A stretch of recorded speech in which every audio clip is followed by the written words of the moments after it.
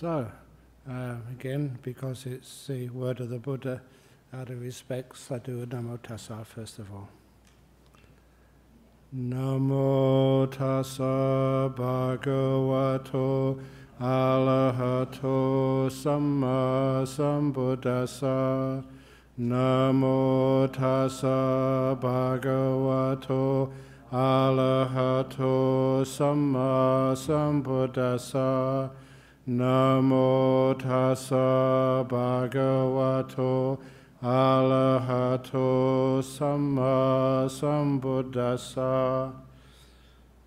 Now, the last time we did a sutta class, I already read out the Anatta doctrine, but I'm just going to read it out again, just as a nice introduction to the stuff which is coming afterwards. And also because I love the Anatta doctrine. And these are the wonderful similes of anatta with which made by the Buddha, which gives it a nice way of understanding it. Are you gonna? Okay, not ready yet. You're gonna expand the vision.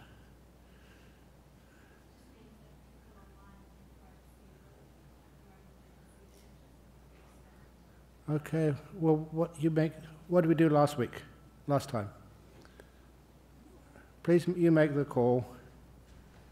If anybody can't see it clearly, please move closer. Okay? Okay, so let's get... Please get closer if you want to see it more clearly.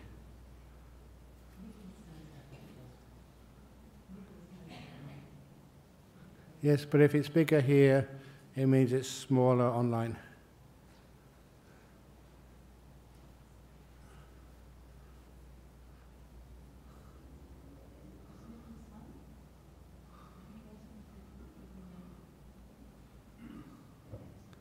Anyway, I'm going to start now, because the last time it was 10 minutes before we got started.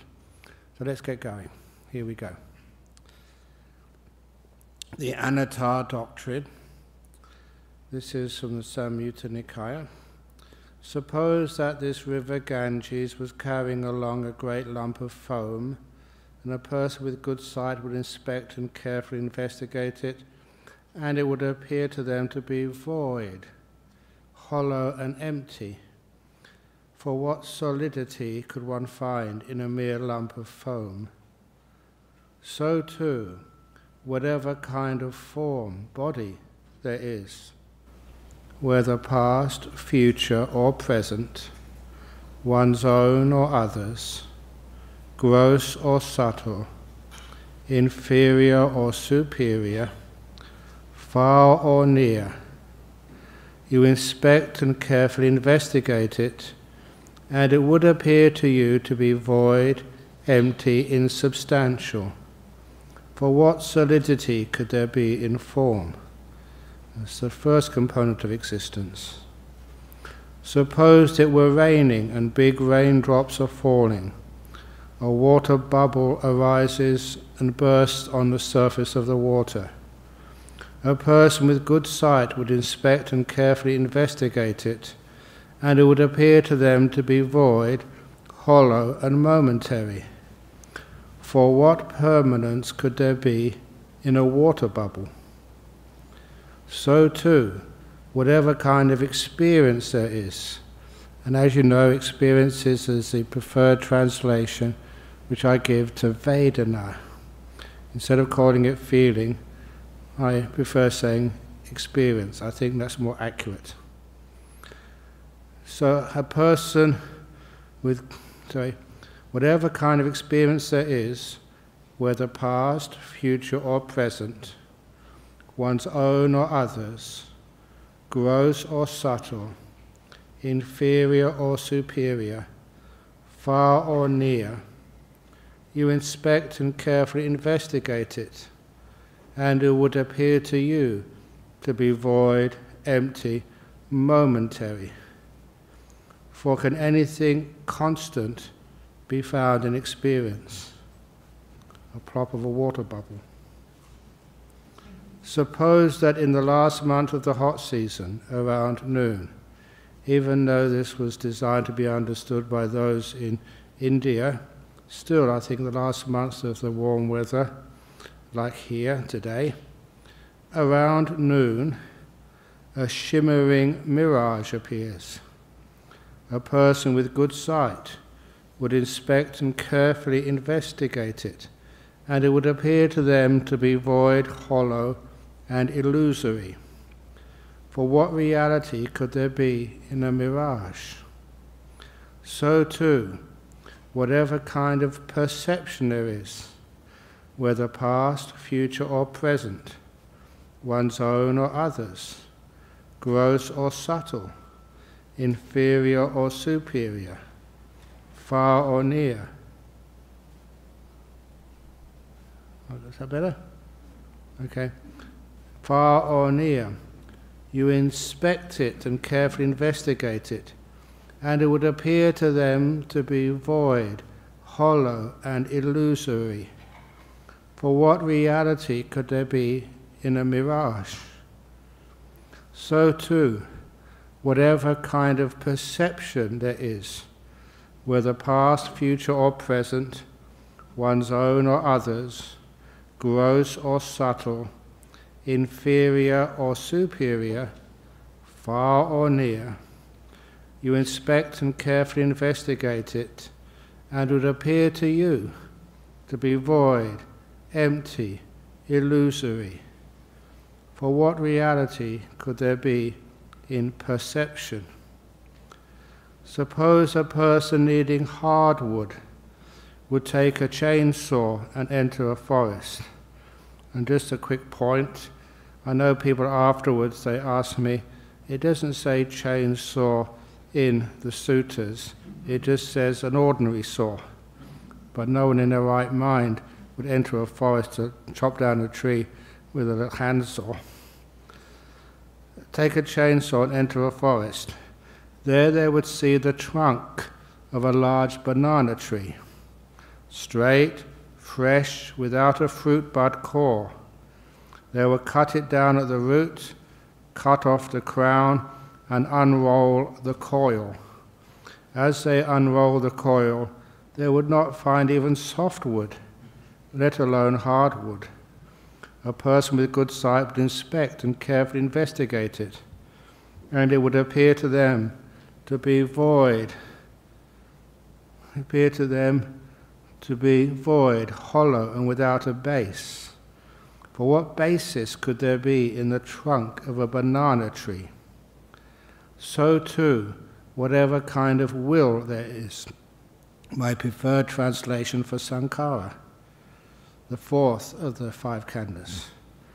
Whatever kind of will there is, whether past, future, or present, one's own or others, gross or subtle, inferior or superior, far or near, you inspect it and carefully investigate it.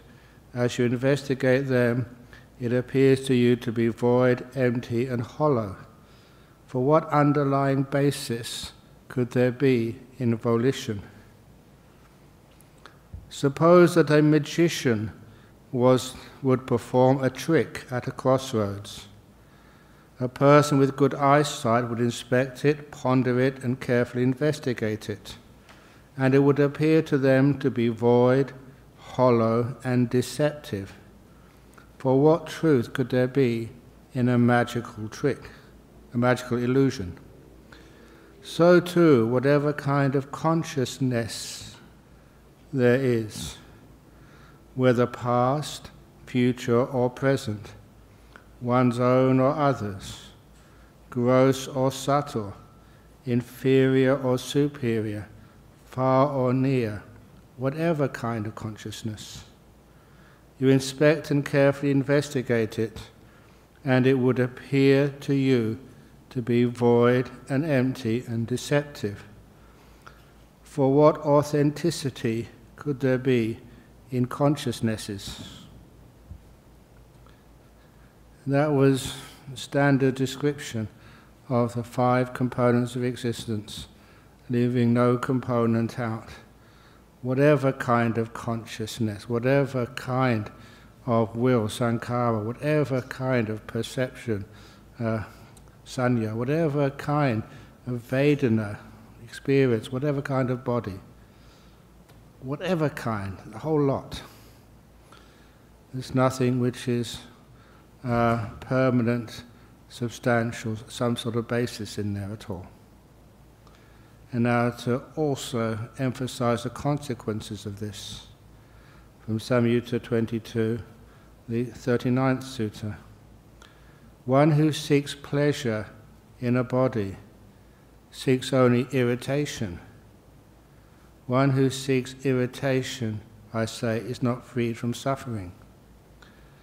One who seeks gratification in experiences seeks only disappointment. One who seeks disappointment, I say, is not freed from suffering. One who seeks reality in perception seeks only illusions. And one who seeks for illusions, I say, is not freed from suffering. One who seeks contentment in volition seeks only frustration. One who seeks frustration, I say, is not freed from suffering. And one who seeks eternity in consciousnesses seeks only for the affliction of more rebirth. One who seeks for rebirth, I say, is not freed from suffering. And this is just why we seek pleasure in the body, gratification in experience, some reality in our perceptions, and a contentment, through the exercise of your will, trying to get somewhere and solve problems, or eternity in consciousness. Why do people want to be conscious? Sometimes to get to the eternal, unborn, ungrounded consciousness will last forevermore. That's why I use the translation, eternity in consciousnesses. Seeks only for the affliction of more rebirth. You keep coming back again forever. Well, not forever until you get wise. One who seeks for rebirth, I say, is not free from suffering. And then this little page from the Dhammapada. Why this laughter? Why this joy when it's ever burning? Shrouded all about in gloom, won't you look for the light? Look at this attention-demanding body. A mass of irritations, constantly needing support, prone to illness, with nothing stable or lasting. The body gets worn out, so fragile, an incubator for disease. When life ends in death, this disappointing body dissolves. And I kind of like that idea. Even when I was young, you look at your body, it is demanding. Even when you were fit, it was still demanding. You need a scratch here, you need a piece of food, it's too hot, it's too cold, it needs a drink of water, it needs something. And as you get older, of course, the irritations get more demanding, constantly needing support, get headaches and migraines and aches here and aches there. It's prone to illness, nothing stable or lasting. Some of you have to wear your masks to try and keep that away. But it doesn't work, the masks. You're still going to get sick and you're still going to die. You just put it off for a little bit longer. And it gets worn out, fragile, an incubator for disease. And when life ends in death, this disappointing body dissolves. And now these are the three warnings. This is from the Anguttara Nikaya. I used to talk about this a lot when I was a lay person because it was a standard part of Buddhism. We don't say so much these days about this. But my friend, didn't you ever see a man or woman 80 years of age or more? Quite a few people have had their 80th birthday recently, or they're going to have it soon. And frail, sickly, struggling to walk, even with a walking frame, with many a complaint, strength gone, with false teeth and white hair or a wig, with wrinkled skin and blotched limbs and forgetful. I don't mind saying this, but last night I had a good opportunity of visiting two of the wonderful supporters of our monastery. That's Ainsley and Barbara in South Perth. Now they've got blotched limbs. They're getting old. Sorry, they've got old. So they need to look after themselves, and when you look at them, you can see that they're aging, that they're aged, and sometimes get forgetful. My friend, didn't it occur to you, each one of you, intelligent and mature person, I too, each one of you, am subject to old age. I am not exempt from old age. Let me now do good karma while I still can, by body, speech, and mind. But my friend, didn't you ever see a man or a woman sick, moaning, gravely ill, bedridden, incontinent? My friend, didn't occur to you an intelligent and mature person, each one of you? I too am subject to illness, not exempt from illness. Let me now do good karma while I still can, by body, speech, and mind. But my friend, didn't you ever see among human beings a dead man or a woman in a coffin about to be cremated or buried? My friend, did it not occur to you an intelligent and mature person, each one of you in this room? I too am subject to death. I am not exempt from death. Let me now do good karma while I still can, by body, speech, or mind. And this is finishing off the first noble truth of suffering with just a description of samsara.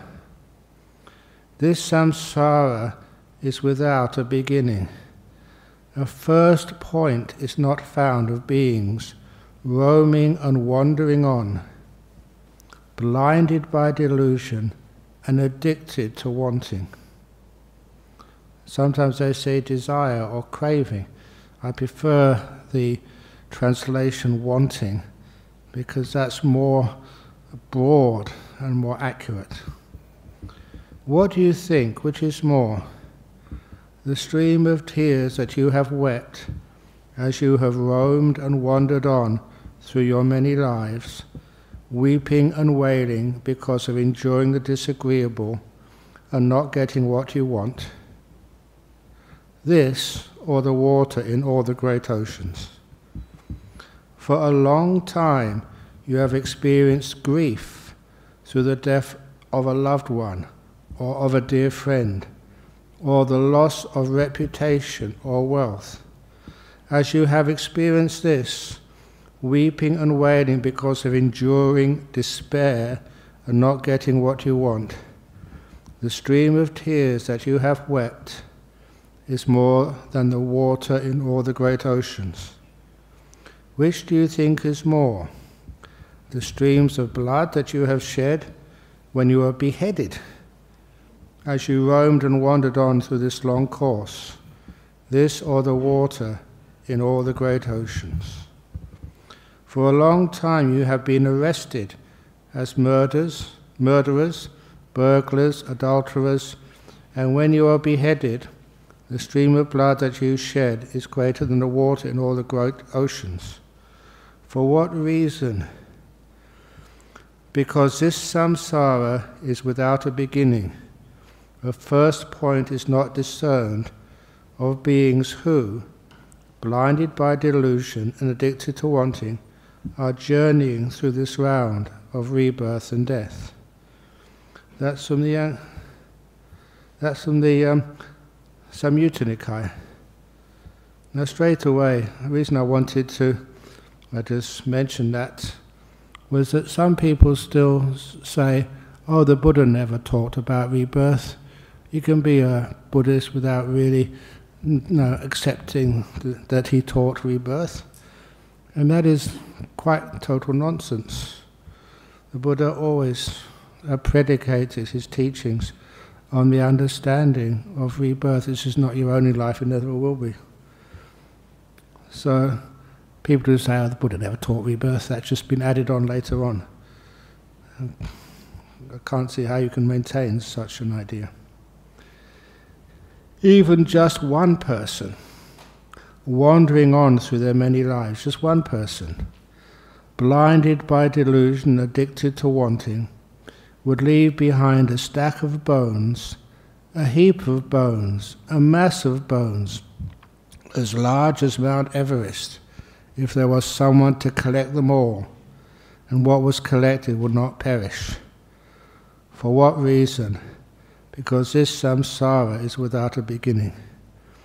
For such a long time, you have experienced suffering, agony, and disaster, and swelled the cemeteries with your bones from your many lives. It is enough to experience revulsion towards all volitional formations, enough to let go of the cause of more birth, enough to be liberated from samsara. I didn't quite have the chance to finish it off last time, but anyway, today it was finished off. That's negative, but it shows you just the situation we're in. It's nice to say that's not true, or there's another way of looking at it, but that's how the Buddha meant it to be heard. Now, of course, when you make the problem very clear, the next part is the cause of that problem, the origin of suffering. So I'll read. Is that okay to carry on now without any questions until a bit later? Good. The second noble truth, the origin of suffering. Now this is the noble truth of the origin of suffering. It is this wanting. The word in Pali is tanha. It also means thirst. When you're really thirsty, you have to take a drink. It's something, even if you don't take the drink, you can still feel that tension in you, that wanting. It is this wanting which leads to rebirth, accompanied by enjoyment and desire, seeking delight, now here, now there. That is the wanting related to the five senses, wanting to be and wanting not to be. Now the first of those wantings, they call kama tanha.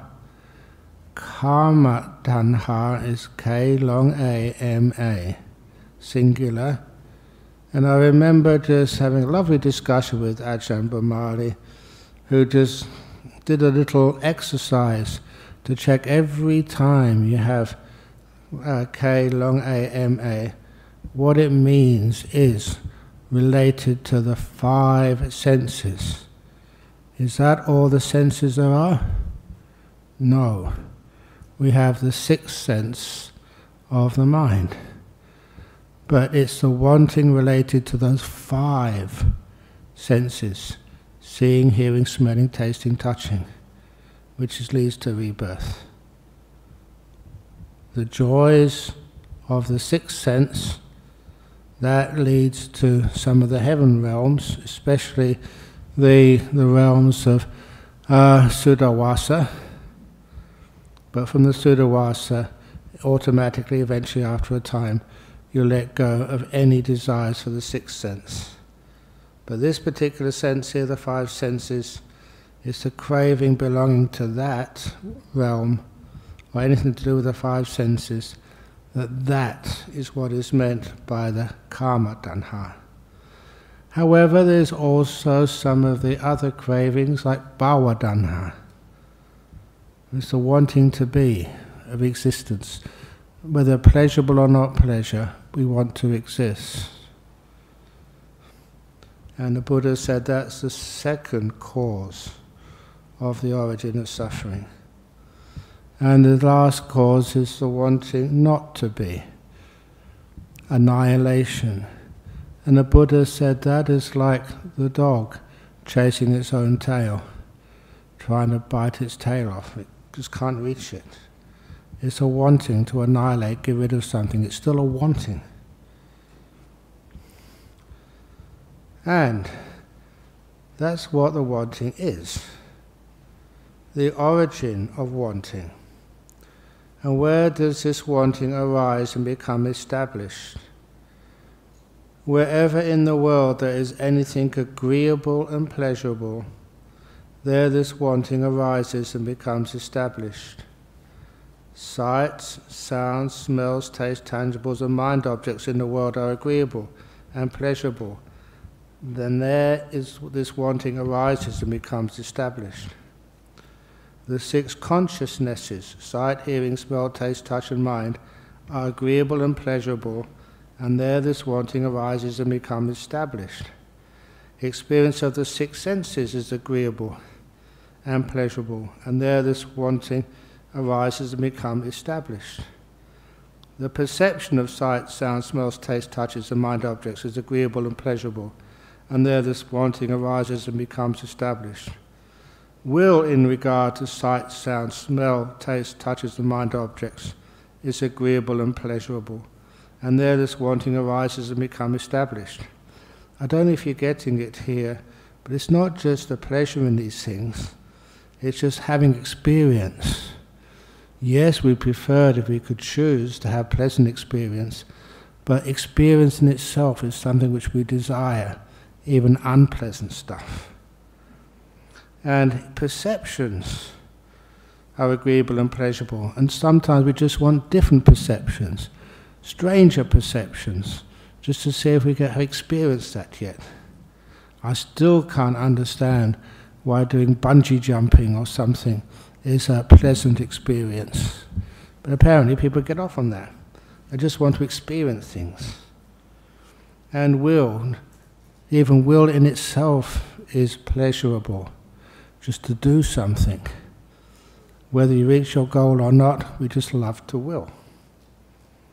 There's a pleasure in that. Wanting in itself is pleasurable. It's like we're alive, we're doing something, we're wanting something. Those sights, sounds, smells, taste, touches, and mind objects is agreeable and pleasurable. And there this wanting arises and becomes established. Thinking of sight, sounds, smells, taste, touches, and mind objects is agreeable and pleasurable. And there this wanting arises and becomes established. It's amazing that people actually can perceive thinking to be pleasurable. Unless you have to think too much, and then you know it for what it really is. The thinking is nearly always, what's the word now? It's untrustworthy. It betrays you. It promises many things, but it never actually gives you what it promises. Thinking. Fantasizing about sight, sounds, smells, taste, touches, and mind objects is agreeable and pleasurable, and there this wanting arises and becomes established. And that is called the noble truth of the origin of suffering. It's not just an experience of the senses, it's just, and you may have noticed here, we said with all these things here, the 6 senses, but Kama Tanha refers to the 5 senses. So where does the 6th sense relate? And that's to Bhava Tanha and Vibhava Tanha, the desire to be, to exist. Because to be, to exist, we think that means to perceive, to think, to will, to want. All those things are part of what one understands as being. And wanting that being, that is called suffering, the cause of suffering. Dependent origination of all phenomena, on seeing a sight, and the same with the other 6 senses, you want it if it is pleasing. You try to get rid of it if it is unpleasing. You abide with mindfulness and wisdom of the five senses unestablished, with a limited mind, and you do not understand as it actually is the liberation of mind and liberation by wisdom, wherein those deceiving and oppressive states cease without remainder. Engaged as you are in favouring and opposing, whatever experience, Vedana, you have, whether pleasant or painful or neutral, you delight in that experience. Welcome it and remain holding on to it. As you do so, delight arises in you. Now, delight in experience is a fuel. With the fuel, we call it upadana, and upadana literally means adana, as in adina adana, where Ramani, taking what is not given. Upa literally means up, it means taking up. Taking up that Vedana as a fuel. States of existence develop, with states of existence as condition, rebirth, with rebirth as a condition, aging and death, sorrow, lamentation, pain, negativity and distress come to be. Such is the origin of this whole mass of suffering. What we're saying here is that wanting is putting it in the context of dependent origination. The next little part here, somebody asked me about this, and so I added it in here. A lot of times that people start talking about the Dhamma, is it just in the present moment, here and now? And we have a phrase we use in the description of the Dhamma, Sanditiko, Akaliko, Ehipasiko, Opanayiko. Sanditika, what does that word mean? It does not mean here and now. Here is the description of Sanditika. With the five senses as the cause, the source and the basis, the culprit being simply the five senses. Presidents quarrel with prime ministers, politicians with each other, priests with imams, businessmen with householders, monks with nuns, parents quarrel with each other and with their children, sibling with sibling, and friend with friend. And here in the quarrels, brawls and disputes, they attack each other with abuse, weapons or lawsuits, whereby they incur death, injury or loss. Now this too is a danger in the case of the five senses, a massive suffering in this very life, the cause being simply the five senses. Again, with the five senses as the cause, people steal, commit fraud, sleep with other people's partners, commit domestic violence, sexually abuse their children, and when they are caught, they are imprisoned and ruined. Now this too is a danger in the case of the five senses, a massive suffering in this very life, the cause being simply the five senses. So we don't say this is the here and now. It means you can see it in this very life. You know, when you do something wrong, you know, many people you can see going to jail, losing all their wealth, losing their reputations because of all this stuff which they perform, which is bad karma. It doesn't mean in this very moment. It means in this very life. As opposed to something in the future life. Future karma result.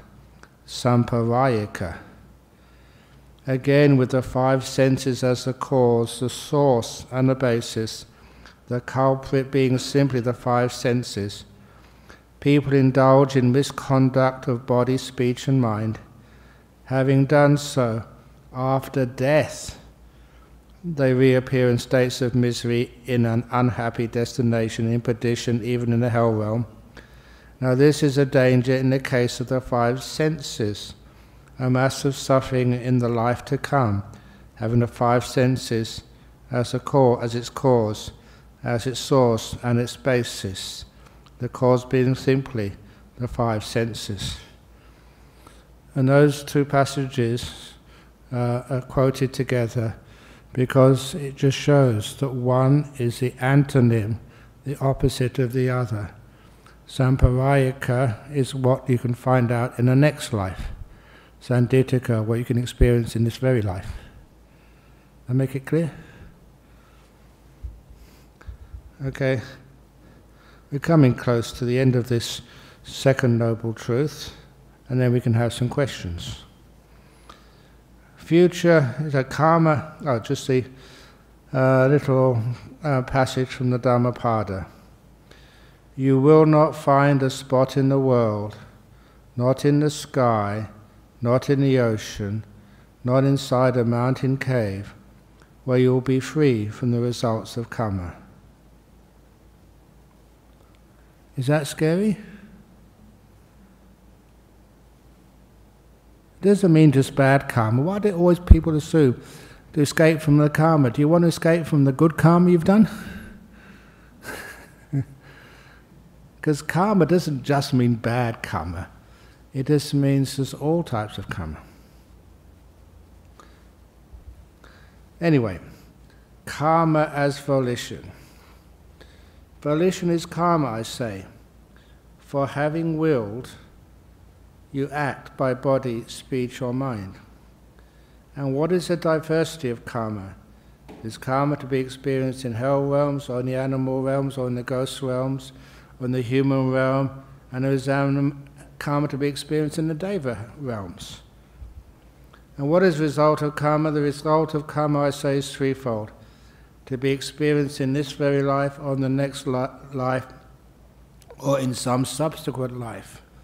So sometimes you can experience karma in many lives, from the time you actually made that karma.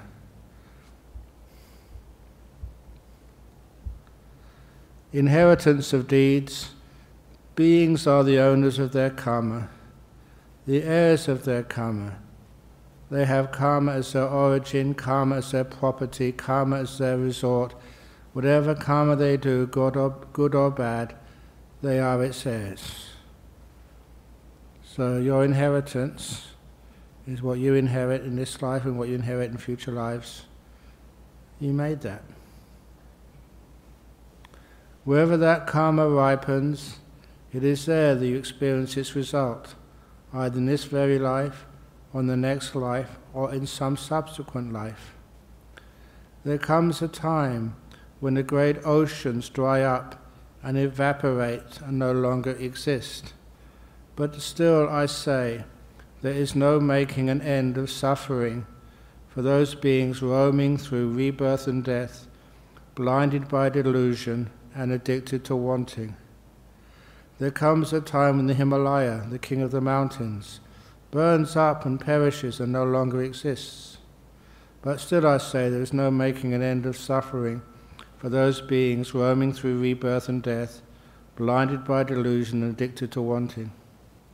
There comes a time when the planet Earth burns up, turns into cosmic dust, spreading throughout the universe, and no longer exists.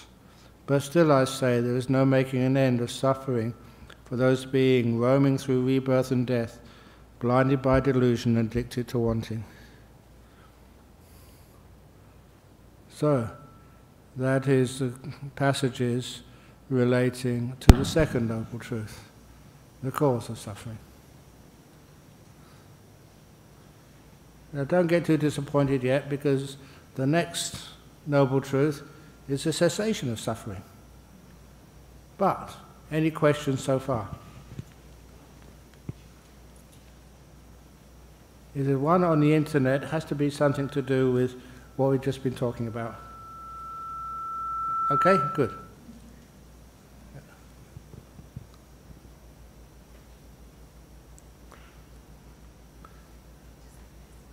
This one.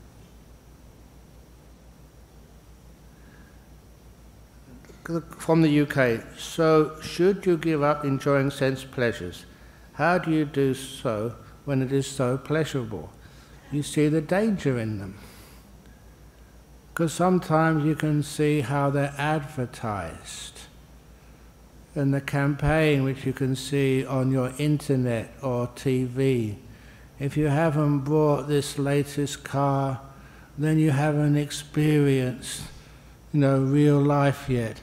Have you, I keep on saying, seen the Great Wall of China? You haven't lived to do that. Have you got to enjoy all these sense pleasures? And quite frankly, as a monk, when you gave up so many sense pleasures, you thought you were missing out on some things. And eventually these things, they came to you. And a good example of that, I remember being in Thailand as a monk and started thinking about fish and chips. I said, I'm really just missing out on my favorite food. And then, so when I came over here to Australia, then I managed to get some hot fish and chips. Now I'd gone to a funeral service, there's no way of making it back into monastery in time. And so I managed to get permission from Ajahn Jacko at the time to go and get some fish and chips on the way back to Bodhinyana Monastery. We got some fish and chips, it was all organised, I got a nice place to buy it from, it was still before midday, and got up to eat it. It was so disappointing. I've been thinking about this for years. And when you actually get it, it's not what the fantasy told me it would be like. And that's the thing about enjoying sense pleasures. Thinking about it, planning for it, getting that food on the table right in front of you, that's kind of promising. But when you actually take that sense pleasure, it just vanishes almost immediately. It's nothing like you expected. And I quoted that last sutta class. Pleasures are like poppy spread.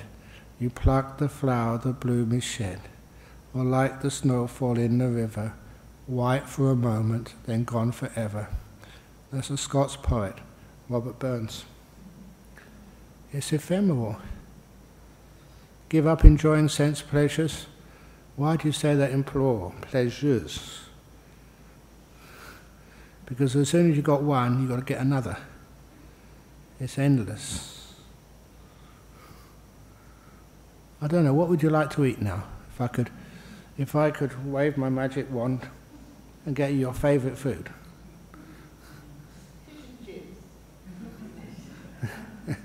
And if you had fish and chips, it wouldn't be good enough. You want some salt, or you want some lemon or something. And you got some lemon, it's too sour or something. How demanding are sensory pleasures? Honestly, do they ever satisfy?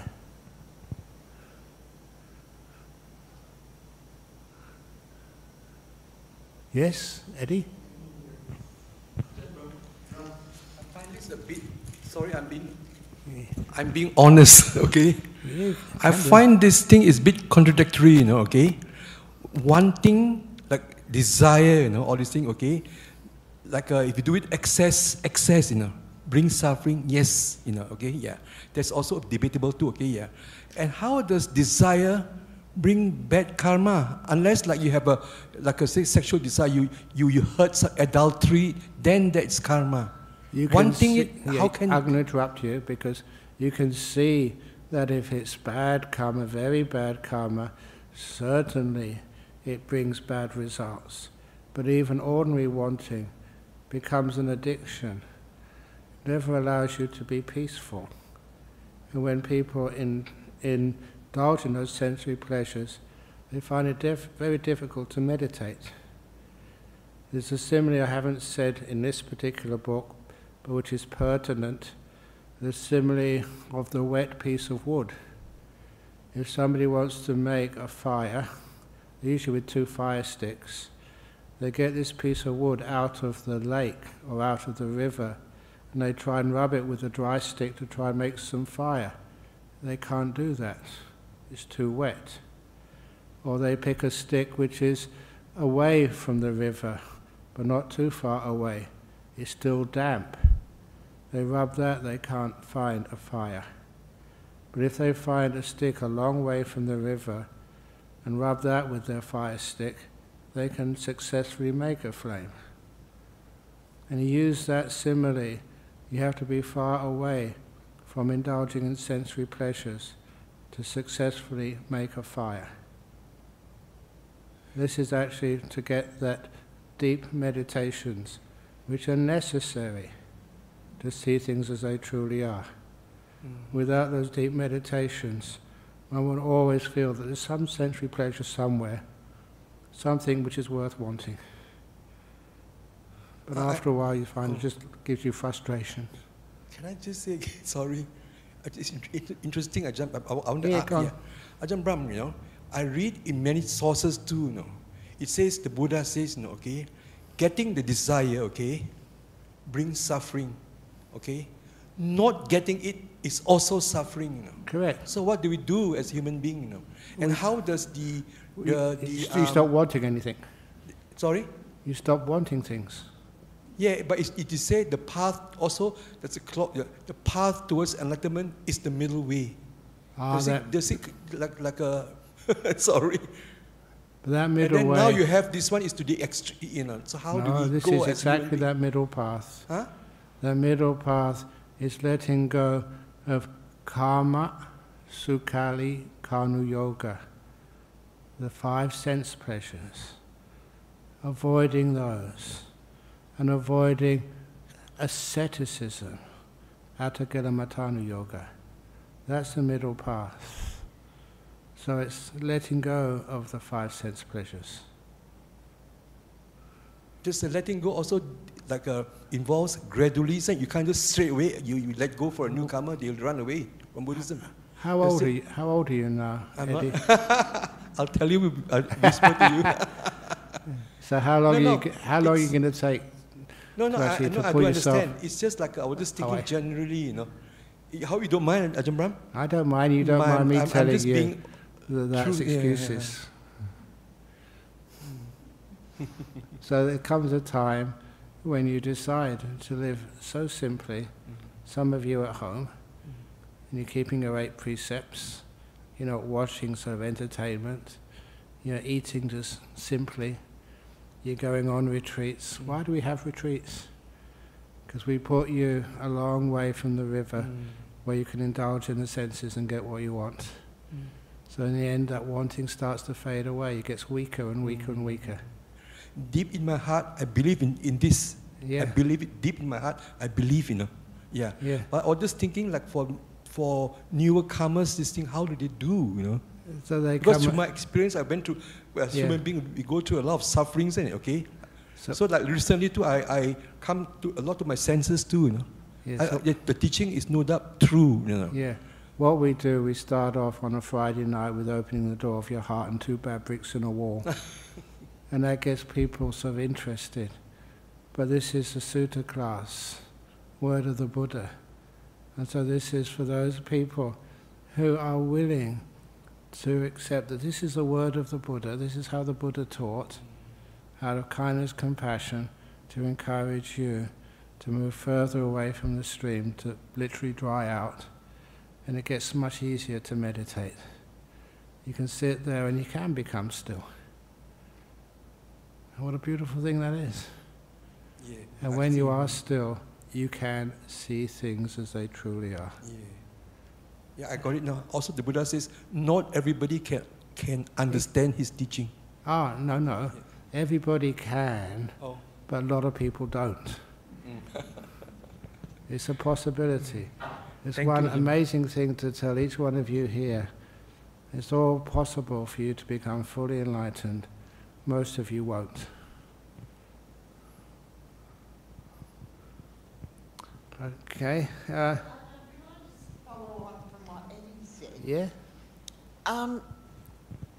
Even when you go on the middle path as such, there's still a form of wanting there. That form of wanting decreases. And this is, you've heard me say this many times in meditation. You don't do meditation. You don't want it. You sit there and restrain all the wanting. An amazing thing happens. All the stuff which you aspired for and think that wanting is a way to get there, you realize it doesn't get there. All those similes, this is not the word of the Buddha, the word of Ajahn Chah, sitting under a mango tree, perfectly still, just put a hand out and a mango will fall. I couldn't understand that when I was a young monk. That was rubbish. But later on, as meditation grew, wisdom grew, what a beautiful teaching that was. When you sit in meditation, you don't want anything in the whole world. Really content. Then you start to feel a peace and contentment, which is blissful. And the mind goes into these deep states, away from the world of the five senses, into the world of the mind. You bliss out. You get sort of these pleasures which are far greater than anything that the world can offer you. And this simply happens because you have a bit of trust. When the Buddha said no wanting, let's give it a go. It's radical teachings. I agree with you there. Thank you for answering the questions. That's why it's amazing teachings. So all the wanting, when you are sitting there and you're going through the middle path, the body at some point does need to have water. It does need to have some substance at some kind, surely. No. That's the amazing thing when you see these gurus and stuff. There was that little kid who was sitting, not moving or not taking any drink over in India somewhere for days. Even to some of the monks which I've known sit so still with it. That Vietnamese monk over in Sydney sat for 8 days. Supposed to be teaching a meditation retreat. Never drank. Never ate anything. It was almost, as they like suspended animation, and then came out afterwards after 8 days. There's some stuff which is weird, and I'm not just making this up. This is real stuff. So sometimes we think, oh, we've got to get something. The answer, do you? I can hear you, I'm sorry. You need to get some things, but do you? How much of the objects of our wanting, what generates that wanting, is really necessary? A lot of it you can put aside. Live really simply. So you're saying then, once you hit that middle path then, you can go on for the rest of your time here on earth that way? Yeah, why not? Okay. Until you die and pass away. Okay, there's a question over here.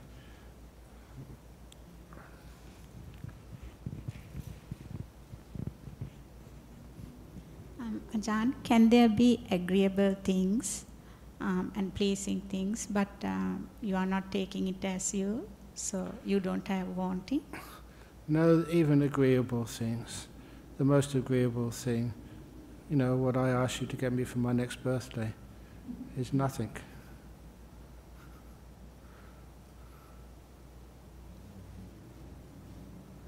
In other words, the most agreeable things is just leaving things alone. Sorry? The most agreeable thing is like not wanting anything at all. And again, all those things which you feel are necessary for life, especially like as a monk or as a nun, they come to you. You sit under the Bodhi tree, hold a hand out, and the fish and chips comes in your bowl. It's true, you know. Yeah, go on. So Ajahn, what's left, is it just the second path factor? Second path factor? That you live by? Sorry? Yeah, I mean those kind of motivations, you know, if you're not pursuing sense pleasures or oppressive austerities, do you just follow, you function basically from the second path factor? Second path factor? Like the right motivations? Oh, right, no, the second of the Eightfold Path. Okay, yes. Yeah, Basically, yeah. Just nothing happens. Yeah. And I guess for those to really be empowered, you have to have some quite developed right view. Exactly, yeah. Thank you. Okay. Very quick. 10 seconds. 10, 9, 8, 11. So I'm with you, yeah. So it just came to my mind, the external, external pleasure is only fleeting. Not, if you minus the external thing, like the internal one, is the, the bliss of the internal thing. That is more, that's ultimate. It's much more beautiful, but you don't ever reach that through wanting it. That's one of the big problems with some of you have had very deep meditations and blissed out, and you get frustrated trying to get it back again. It's almost like it was a cause of future suffering. You had something beautiful, you want it back. It's not that experience was the cause, it's a wanting it is the cause, and it takes a long time. Eventually you just don't want anything in the whole world. You let that all go, and then you find it comes back to you. The old simile of sitting under the mango tree. Sit perfectly still, open out your hand, and then it falls. This is Buddhism. I'm not sort of teaching you any lesser standard than I would teach any monk or nun. So you think I'm being strict? You deserve it. Out of kindness to you. Okay. And okay, this will be the last question, because then we can go after the Noble Truth, the cessation of suffering. Ajahn, many of us have gone through life. There's a lot of suffering about, especially grief, and unpeaceful dispute with people, and it carries on for a long time, maybe 10, 20 years. So if we have a solution for that, is letting go that unpleasant feeling. Yeah. Isn't that stronger than I'm not eating fish and chip, because I feel very strongly because I've gone through a lot of death, So I felt if I can just ease my mind, don't grasp on it, they have left this world. What Indeed. we can do, they will want us to have a happy life. So it's within ourselves. We must really take this precious teaching about suffering. If you really understand that, we used to, when we were young, I like to go to hotel for a buffet. Oh, there's lots and lots of food to eat. But now it's like, oh, I can't have this, I've got cholesterol. So that's a very easy solution. So it's now that, oh, take good care of your health. Please have peace of mind. Do simple things, come and do volunteer work. That's it. I think that's a very strong motivation for us to move on, to understand the Four Noble Truths. Yes, anyway, that will be answered in the truth of the cessation of suffering, how suffering is ended. So I'm going to now go on to the third Noble Truth. This is the Noble Truth of the cessation of suffering. It is the remainderless fading away and cessation of that same wanting. Wanting related to the five senses, wanting for existence, and wanting not to be. Remainderless fading away and cessation of that same wanting.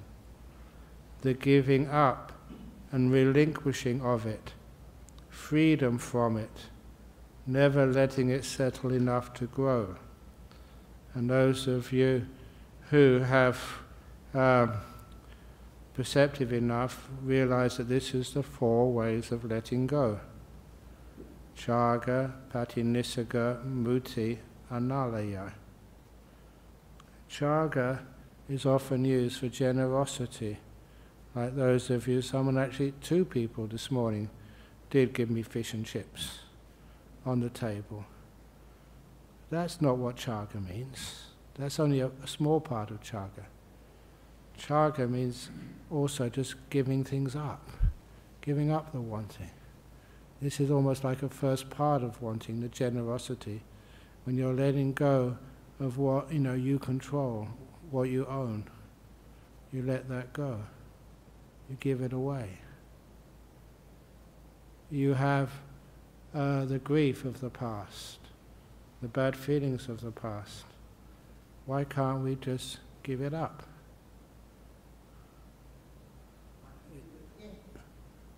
It's a lot of times it doesn't do it again. This is what I've seen with like people in prisons. They've done a crime, but after a while, when they believe that they're that crime, they overly focus on it. It does become something which they repeat afterwards. It's like, they're a thief. They're a thief. They're a murderer. They're a rapist. I've seen many men who have raped, but they're not rapists. They're a person who's raped. Terrible thing to do, but they're more than that. They keep focusing on the pain remains, and they repeat it. You think, why would a person who's been in jail ever want to do it again? It hurts. You don't get freedom by overly thinking and keeping those bad memories of the past. You really do let them go. It's like it was another person. Not me, not mine. It was in the past. And of course, a big example of that is someone like Angulimala, a serial killer. And the Buddha found him before the police did, and he ordained him. And his advice to Angulimala, the wonderful saying, stop! Stop, Angulimala. And Angulimala stopped. Stop letting the mind go to the past. Stop any more ill will. And he became fully enlightened. Fully enlightened, which is incredible. That could happen. You can let go so much immediately.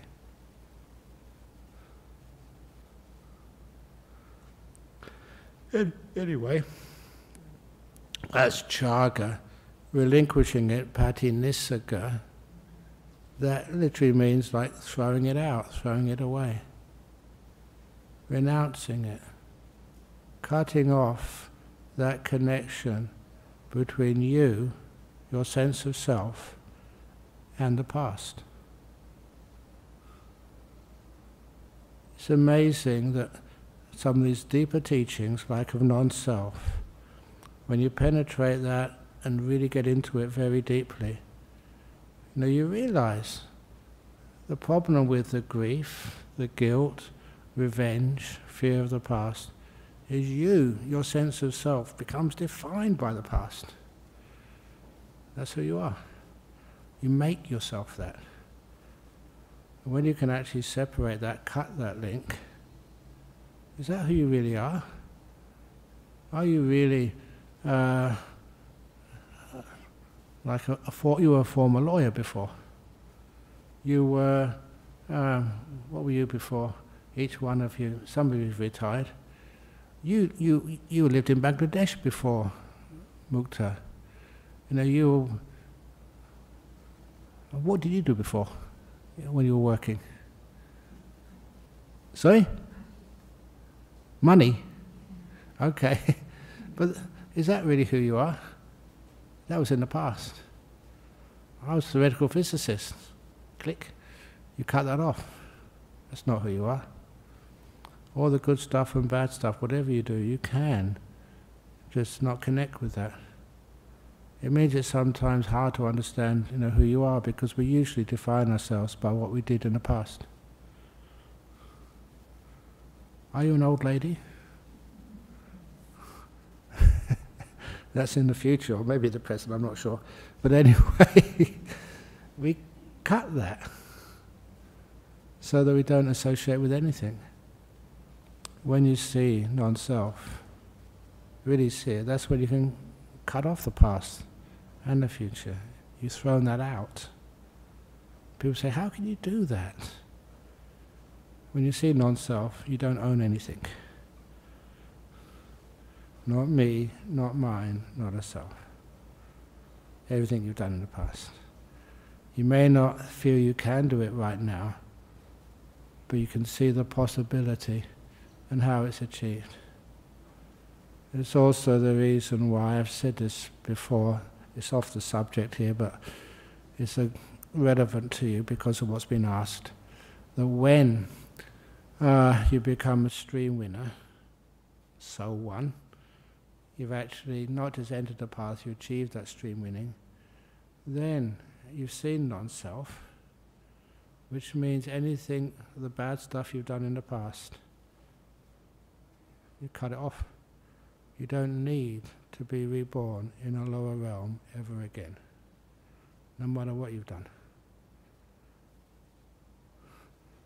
It can be done, it is done, and that's how it's done. That's Patinissaga.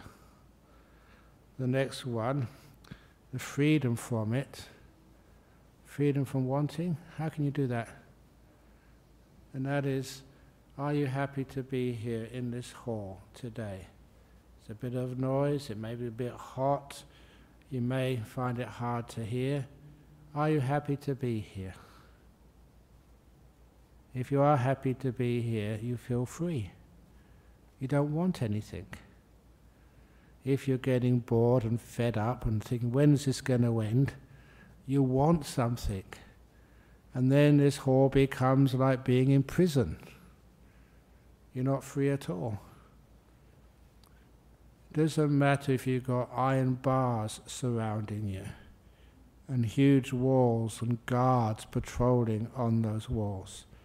If you're not happy to be here, it's a prison. If you're happy to be here, you're free.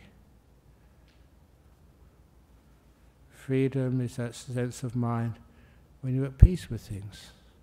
You don't want anything in the whole world, no wanting, you feel free.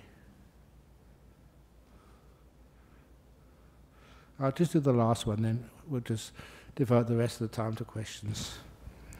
And never letting it settle enough to grow. That was a hard translation for the word analiya.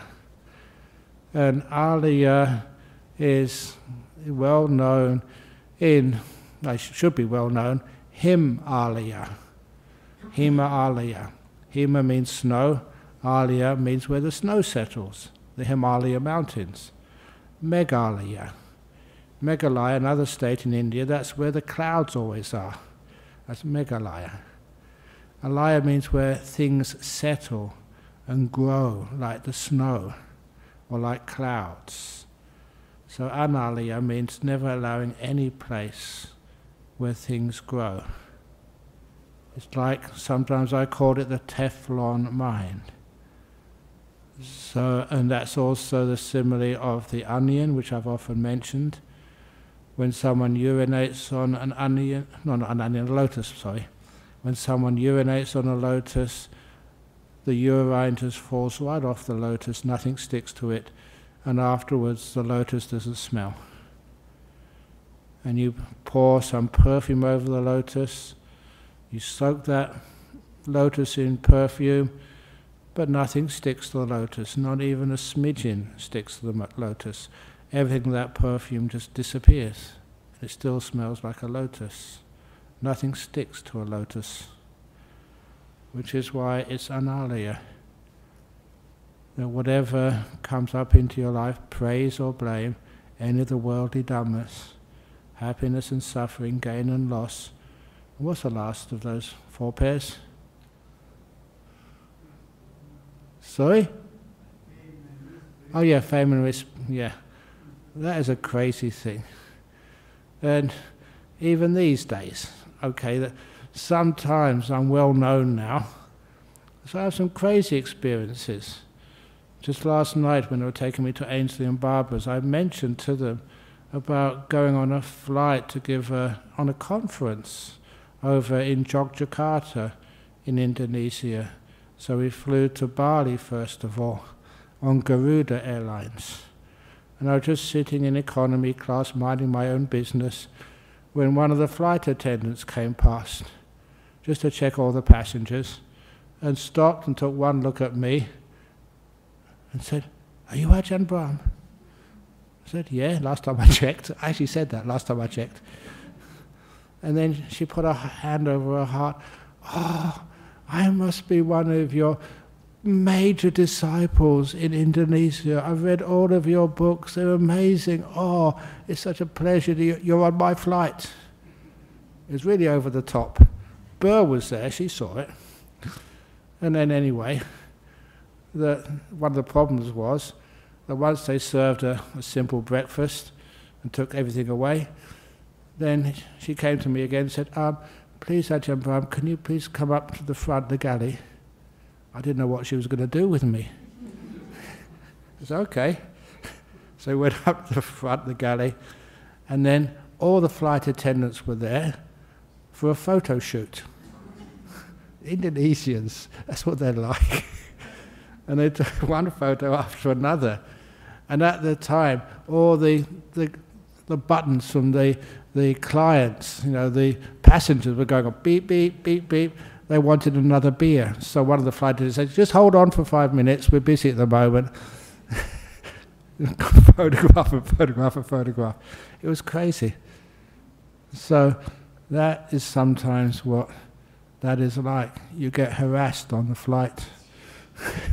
I just want a nice quiet time to meditate. They wouldn't let me. So fame and lack of fame, they'll always come together. Anyway, that is by what's going on. That's not letting anything settle enough to grow. Okay, now it's so we can have questions. So Ananda has the first question. Come on. Got some questions online. Thank you, Ajahn. And when you were explaining that freedom from it, which is mutti, Oh yeah. yes, you mentioned that happy to be here, so really wanting to be here. No, if it's wanting, you're never happy. Okay, happy. Wanting is future. Yes, okay, happy to be here. Isn't that a small scale of bhavatanha, to be here? No, remember wanting means this is where you are, you want to be somewhere else. If you're happy to be here, you're content to be here, you're at peace being here. Wanting is always wanting something more, to be somewhere else, to get more. And if you're happy to be here, you don't want anything in the whole world.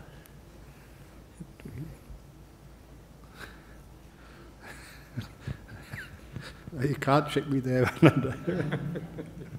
Nice try, though. Nice try. The same question. If I want to come here, it is also wanting, isn't it? If I want to go to a retreat, it is also wanting. Yeah. So how do we differentiate this wanting and that wanting? Yes, okay. So this is being in the world. You want to come here, you want to go on a retreat, but once you're here, can you give up that wanting for the hour and a half we're here? Yes. And see what it's like. Yeah. And then all this other stuff, it's always, a lot of the stuff you do, you've got no choice. Yeah. It's not that I want to go back to monastery afterwards.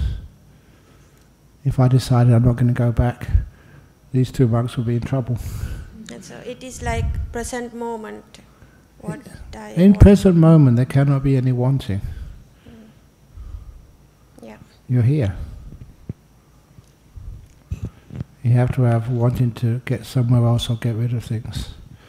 Wanting some pleasure you not already have. My goodness. Okay, there's questions on here then. Suppose we stop indulging in the senses. Indulging? And then something good comes to us by itself. Can we enjoy it then? You've got no choice.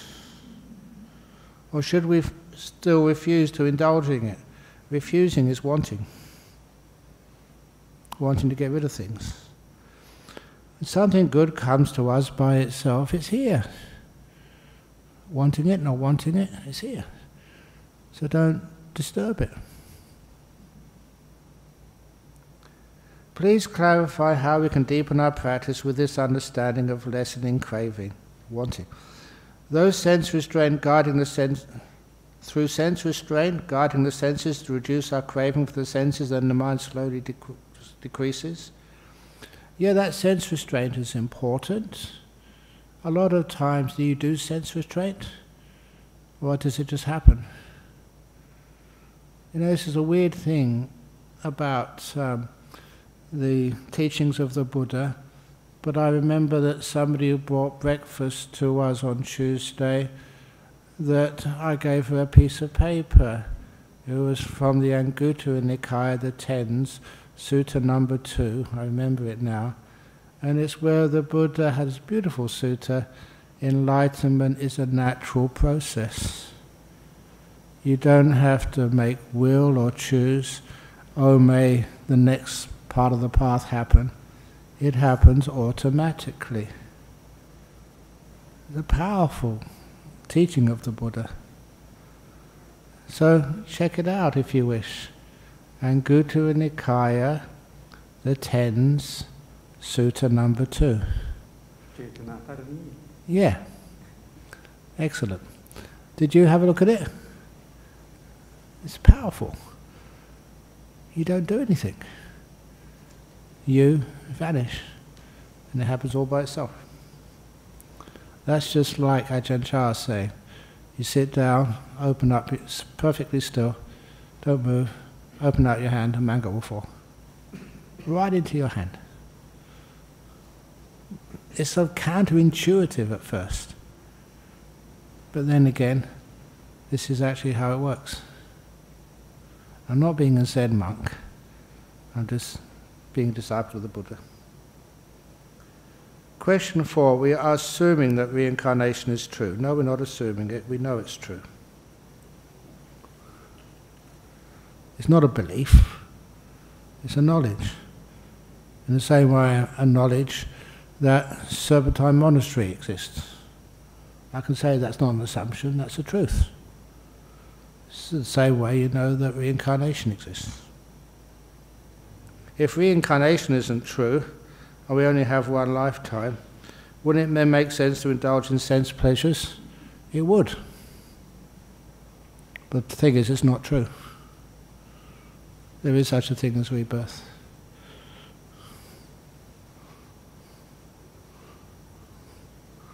Otherwise, if you can get away with it, then people try that, try and get away with it, and just they enjoy themselves, and then the police are at the door, and you shoot yourself, saying, okay, I had a good time, I can't get any more good fun, so you shoot yourself, but you find out it doesn't work. You get reborn again. That's what the Buddha said. Rebirth is true. This is the word of the Buddha class. It's not the word of Ajahn Brahm. It's not the word of, I don't know, Eckhart Tolle. It's the word of the Buddha class. The Buddha certainly, clearly taught rebirth. And as far as I'm concerned, it's a truth, not a belief. Any other questions there?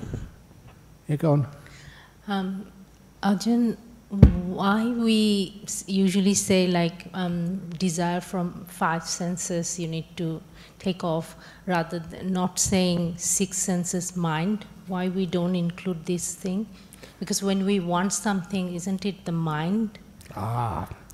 It's maybe the mind has a part in it, but when we want something, rather than the mental state, independent mental state, then that's a different ball game. But it's still wanting to have some sort of existence or get rid of things.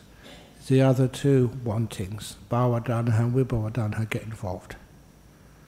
But most of the time, people are just concerned with wanting something to do with the 5 senses. So like when people reach to like nimitta, that's free, is that free from totally from the 5 senses still, or still there are some maybe still wanting? Just no, the 5 senses may still be around there somewhere, But if it's a really strong nimitta, the five senses become distant from you. In fact, they've mostly just disappeared. Yep. Thank you.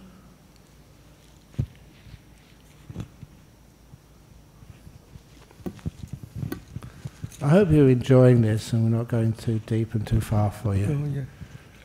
Oh, Ajahn Brahm, regarding this one thing, Yeah? and self-restraint, okay? The one thing leading to suffering. Yeah, the Buddha says he's teaching about suffering and ending of suffering. Don't you think for a general practitioner, we should experience the natural, your instinct, how, the one experience it, this thing, okay, and get the suffering. You understand? Experience the suffering. Yeah. That's where you learn through the experience, isn't it? Instead of just restraining like that. I think you're correct there. If you really want to understand what cancer is, please get cancer first of all. Otherwise you don't know what you're talking about. Of course you can't say that. Do you know what COVID is like? Well, how can you know without getting COVID? So please take all your masks off and let's everybody share COVID together. And then once we know what it is, then we'll be much more wise. But of course that doesn't make any sense. I'm being sarcastic. In other words, you don't need to follow that intuition when it has not been conditioned, by that wisdom of being a stream winner, at least.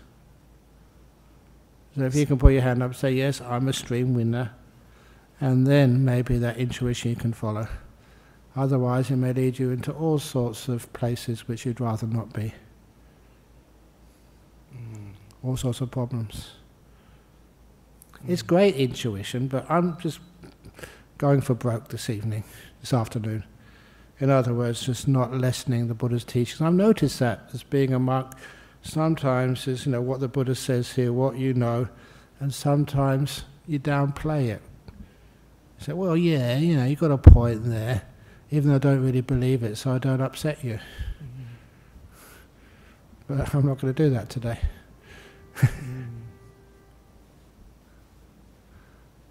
Is that okay? I hope so. Anyway, that's what I've said. Okay. Anything else? Oh, do we have another question here? No. Yeah, just one question. Okay. Yes?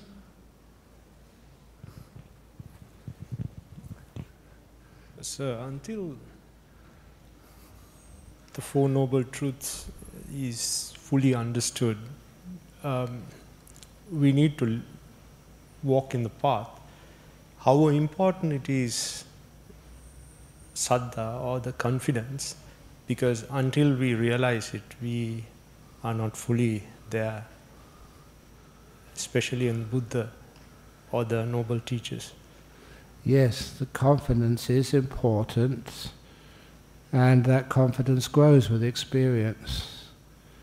And it's sometimes my job as a teacher to teach us honestly, non-discriminatorily, and not teaching down to you. It's very easy to teach down to you. You're only lay people. You don't need to do jhanas and stuff. Later on in life, maybe. I've rebelled against that a long time ago. I will teach you as I would teach any other person who comes into this room. As a monk or a nun or anybody. Teach what the Buddha taught as best I possibly can. And if it's a bit too much for you, then maybe you can come to the Friday night talks instead of the Sunday afternoon ones. Then you've been to the retreats we teach in Jhana Grove. That's another place where I don't hold back. And I was surprised. Okay, let's teach Dhamma totally, purely. And don't say, well, reincarnation might be, might not be. It is. If you don't want to accept that, fine. You don't need to come. And there's enough people going to Jhana Grove, as you know, of every retreat. Within about 5 seconds, literally it all fills up. So, that's what I'm teaching. Some people will like it and give some fame. Some people will hate it. and get sort of the blame, the criticism. Welcome to life.